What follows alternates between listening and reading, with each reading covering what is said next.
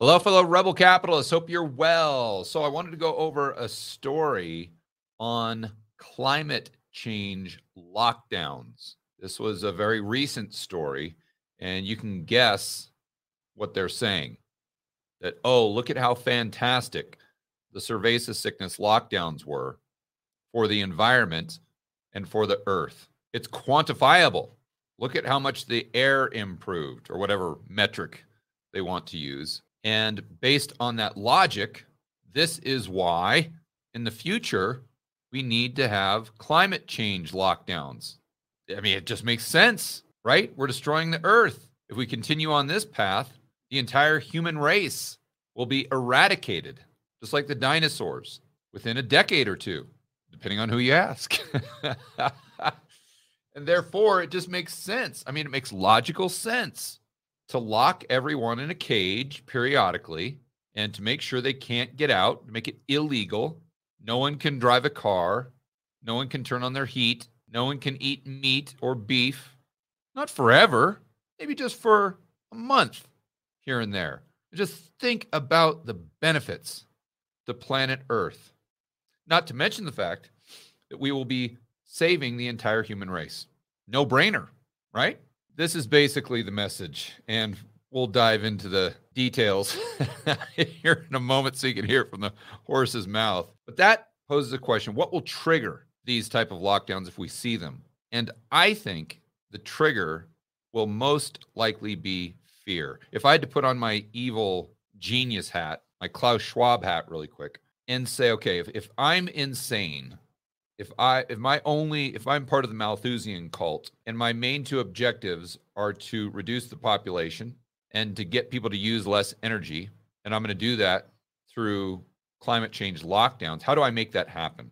Because if I just come out and announce, and when I say me, I'm saying, he's the puppeteer, and he's just using the politicians and the global elite as his mouthpiece, let's say. But if I'm in this position, if these are my objectives, if these are the resources that I have at my disposal, and these are the people that I influence, what is my game plan? And for me, I think it would have to involve some sort of fear to get the public to not only go along with this insanity, but also demand that we enforce this upon everyone. Very similar to what we saw during the cerveza sickness. I mean, you had people in California, well, all over the United States, all over the world for that matter, but really you heard this battle cry in states like California where people were demanding that the government lock them in a cage. People literally saying, government, I want you to take away my freedom immediately. How dare you give me the freedom to go out and walk my dog? As insane as that sounds, that's what they're saying. So how do I trigger that psychosis in society at large? I'm not saying this is their plan. I'm not saying this is my prediction. I'm saying if you just gave me 5 minutes to think through how would I do this if I put on my evil genius hat, I would probably set up some sort of psyop, if you want to call it that. I would try to do something and then blame that whole thing on climate change to where it just scared the heck out of people to the point where we revert back to this psychosis that we had in 2020 when people were demanding the government take away their freedoms immediately and lock me in a cage, damn it. Lock me in a cage right now. And if you don't lock me in a cage, I'm not going to vote for you, and lock everyone else in a cage as well. So what would that type of psyop, if you want to call it that, and maybe I'm not using the correct terminology, but you guys know what I'm referring to. Basically, they behind the scenes, they set up some sort of event, and they don't take responsibility for it, obviously, but it's some sort of catastrophic event that is then blamed on climate change and brings that fear to the forefront to where the normies have this intense sense of urgency to do something now, or else we're going to continue to see these catastrophes. Now, I don't know what that is, but I know that it would work. I was watching a documentary on, you guys will probably know better than I will. It's on the Mayans or the Mayans or the Aztecs. But I think both of those groups did this human sacrifice thing. And I see it the same way, that if you can just convince society that every problem they have is a result of X, Y, and Z, then they will go to these crazy extremes, just like the Mayans or the Aztecs did, where if something happened, they thought, oh my gosh, well, we got to kill someone because the gods need human blood as a sacrifice. And when that doesn't work, oh my gosh, I guess we just got to kill everybody to save the few people that survive, the priests and the king or whatever. And they'd have to create something like that, where every single weather event or every volcano or every economic problem we had, which kind of sounds like what they're doing, but they have to get the people to buy into that. So let's say we lock down for a month due to climate change, and then we have another tsunami. Oh my gosh, we didn't lock down hard enough. We only killed one virgin. We got to kill 10. The gods are displeased. Oh my gosh, we only locked down for 1 month. We've got to lock down for an entire year, because if we don't lock down for an entire year, we're going to have another catastrophe. Now, since I am not an evil genius, I only play one on YouTube. I don't know what that would be. I mean, I have no clue how they could, or what they would do, or what type of event would have that impact. All I'm saying, and I'm not saying that they're even thinking about this, although it does seem weird that every single negative thing that happens on the entire planet Earth, they blame on climate change. So it seems like they're heading in that direction. But I'm not claiming they are. I'm just kind of going through this thought experiment, because we do have media outlets saying that this is a good idea. So now let's go ahead and let me do a screen share, and we'll get over to the article that I was referring to. This is from the website greenmatters.com. So Green Matters. Will climate lockdowns be necessary to fight the climate crisis? At the beginning of the cerveza sickness, lockdowns were a necessary tool. Oh, really? I mean, I could debate her on that one pretty easily. Her words, not mine. They were a necessary tool for fighting off and controlling the deadly cerveza sickness. People stayed inside. We went to the store less, didn't go out to eat, and entertained ourselves at home, all to avoid exposure to other people. And Raina, if you're listening, I would also encourage you to think through the costs of those lockdowns. Inflation, what is it, Josh? It's not the unexpected deaths, it's the excess deaths. I would factor that into your equation. The possibility that obviously inflation had a huge impact on consumer price inflation. But I think there's a strong argument how this would have impacted the health consequences we are seeing today that are outside of the, say, COVID excess mortality. Getting back to the article. She says, and for a minute, the Earth started to reflect those actions. Emissions started decreasing, and it seemed that something positive was emerging out of the negative situation. This experience raises the question, would climate lockdowns help us tackle climate crisis? So she goes on to say that our first objective was to flatten the curve, but what exactly would a climate lockdown entail? As we know, this simply staying inside would have an impact, but that one change might not be enough. According to the World Business Council for Sustainable Development, a climate lockdown would entail the government taking the actions aside from the people to stay at home. Would entail the government taking other actions aside from people staying at home, such as limiting private vehicle use, banning the consumption of red meat, imposing intense energy-saving actions, and putting an end to fossil fuel drilling. All are examples of potential measures to be taken during a climate lockdown.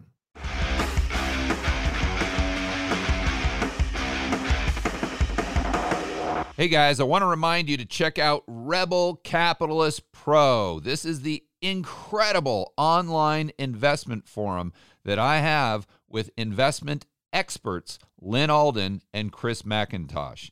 It includes professionals such as Patrick Ceresna from Macro Voices. He specializes in options. Tony Greer, commodity trading. Jason Hartman, real estate. And Brent Johnson with macroeconomics. If you want to build wealth and thrive in this world of out-of-control central banks and big governments, Rebel Capitalist Pro is the resource you need. So check it out today at georgegammon.com/pro. That's georgegammon.com/pro. We'll see you inside with the fellow Rebel capitalists that are taking their investing to the next level.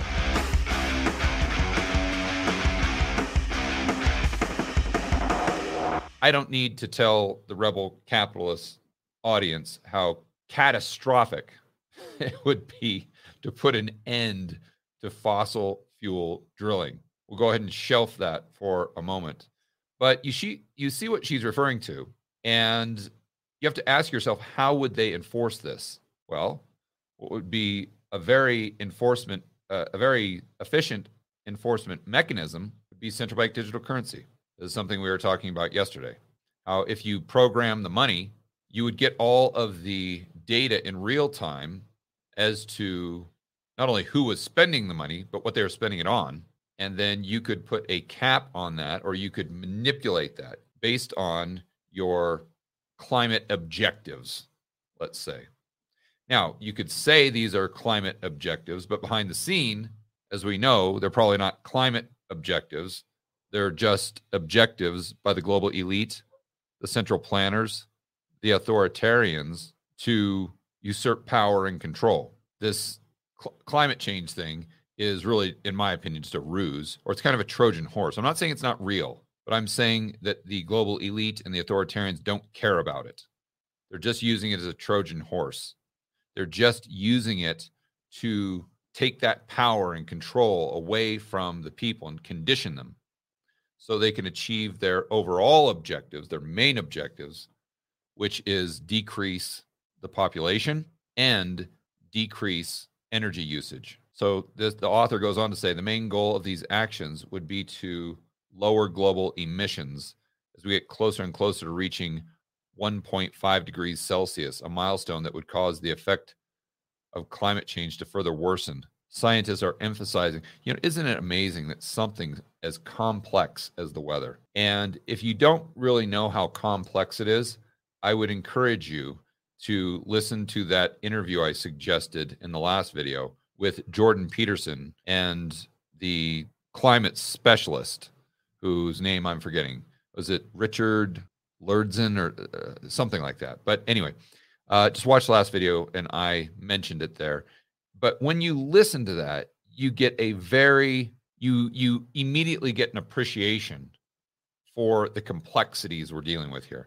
And if you think the Eurodollar market or the global monetary system is complex, when I explain the balance sheets of all the commercial banks and how they can settle off the Fed's balance sheet and how they can create dollars out of thin air, they can create their own liabilities, they can create their own assets. And, if all that stuff makes your head spin, that's child's play compared to how complex the climate is. And so whenever I see something that scientists all agree we can't get over 1.5 degrees Celsius, as though they've just kind of got it down to that one specific number. And if we get to 1.6, oh my gosh, then we're going to have hell to pay.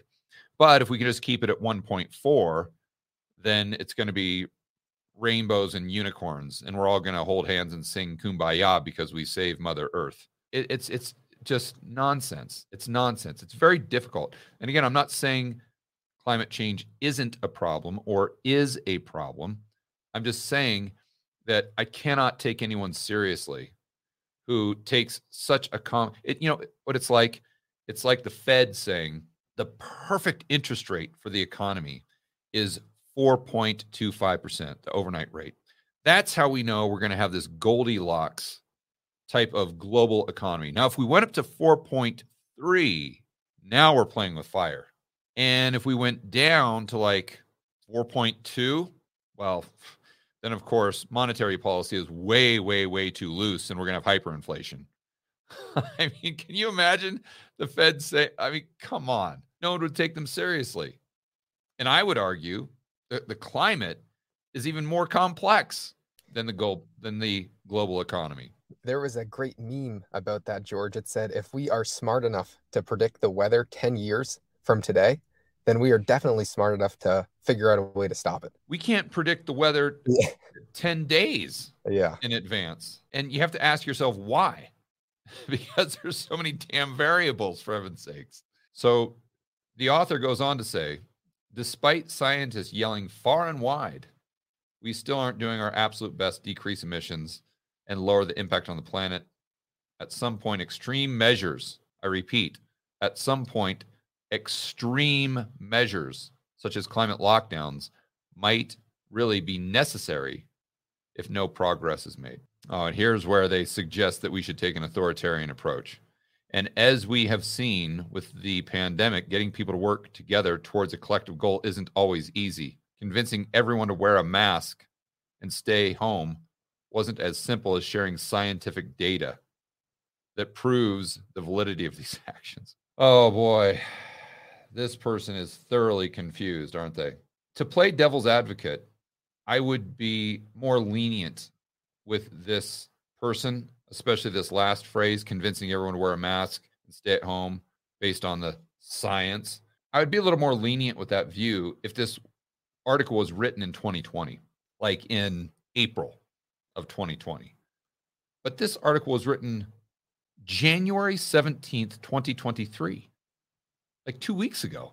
And if this person is as clueless on the efficacy now in 2023 of lockdowns or wearing cloth masks or something, then how on earth could we trust that they aren't as clueless or even more clueless when it comes to climate change? And then how devastating would it be if these types of people are in positions of power, which I think is one of the big problems here. That's kind of one of my base cases is if you look around yourself and say, how on earth did we get here in 2021 with the mandates and this and this and this? I think it's just because, well, one of the main reasons, because we talked about the global elite and the whole influence on the useful idiots. But I think a lot of these politicians are in that category of useful idiots where they don't even do any research. They just listen to their favorite news channel or just listen to Klaus, and they're like some sort of automaton where just, yes, Klaus says the science says masks work, therefore we need to mandate masks. I would, my base case is that's the extent of their thinking. And then the puppeteers above them are the ones that are trying to use them to usurp that power and control. So you've got the Malthusian cult, which is kind of the puppeteer, and then the puppets are kind of these politicians. A lot of them, maybe a lot of the politicians are part of the Malthusian cult as well. But the ones who aren't are kind of the puppets, and they're just being played, and they're too stupid or lazy just to do any type of research whatsoever. And they just literally delegate their thinking and their policy-making decisions to whatever Klaus is telling them or whatever they're hearing from their favorite news outlet, which is most likely MSNBC or CNN. George, it's also 1:57. You have 3 minutes until Barnes. Yeah. All right, guys. Well, we'll go ahead and leave it there. As always, make sure that you're standing up for freedom, liberty, free market capitalism.